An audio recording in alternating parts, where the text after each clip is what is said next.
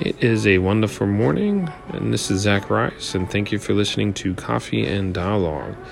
It is Sunday, February 2nd, 2020, and the big game is tonight.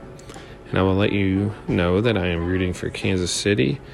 I am from Hershey, Pennsylvania, and I'm a huge Andy Reid fan, and I would really love to see him win a Super Bowl today. I am still upset that he was let go from Philadelphia Eagles. This podcast is going to be a podcast where we discuss news, politics, sports, any type of issue in the world that people feel strongly about. I definitely love talking with people. I love listening with people. I love trying to understand people's views on any kind of subject. So, I don't have many rules with this podcast. However, I do have one where, I believe in respect for the individual. So we're going to keep everything cordial and respectful. And, that's how you get good dialogue. And that's what this podcast is about. So the first thing I would like to talk about is an article that I just got done reading from the Huffington Post. It's in regards to a gun rights activist group known as We Are KY Gun Owners. On Friday in Frankfort, Kentucky, they stormed a Capitol building, flexing their muscle in regards to the Second Amendment. And I will tell you, I am a big believer in the Second Amendment. I believe everyone should be able to have the right to bear arms, to protect their family, their property, anything they feel strong about. I do believe in people carrying guns. However, I feel like there definitely needs to be a compromise.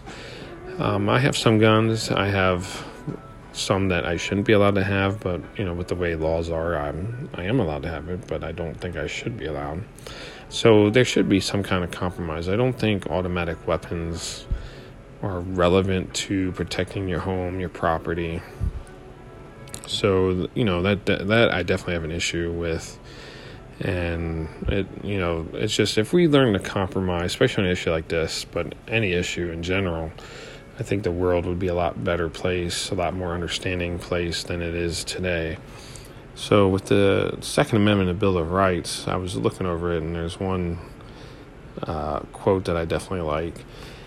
It is a well-regulated militia being necessary to the security of a free state. The right of the people to keep and bear arms shall not be infringed. I definitely agree with that 100%, like I mentioned. However, I don't think our founding fathers envisioned an AK-47 type gun or an AR-15 type gun when they created the Bill of Rights. So, if we're such a big country that's into our Constitution, which we should be, we do need to realize, when they created this, they didn't have AK-47s back then, and there definitely needs to be a compromise here. So these are type of articles or issues I definitely like to discuss with you and hear what you have to say and your views on things. However, let's just keep it respectful and hear what everyone has to say. So if you definitely want a certain type of article discussed, please hit me up at Coffee and Dialogue.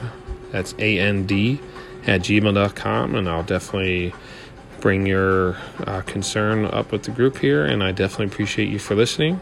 So please take care, be safe, and God bless.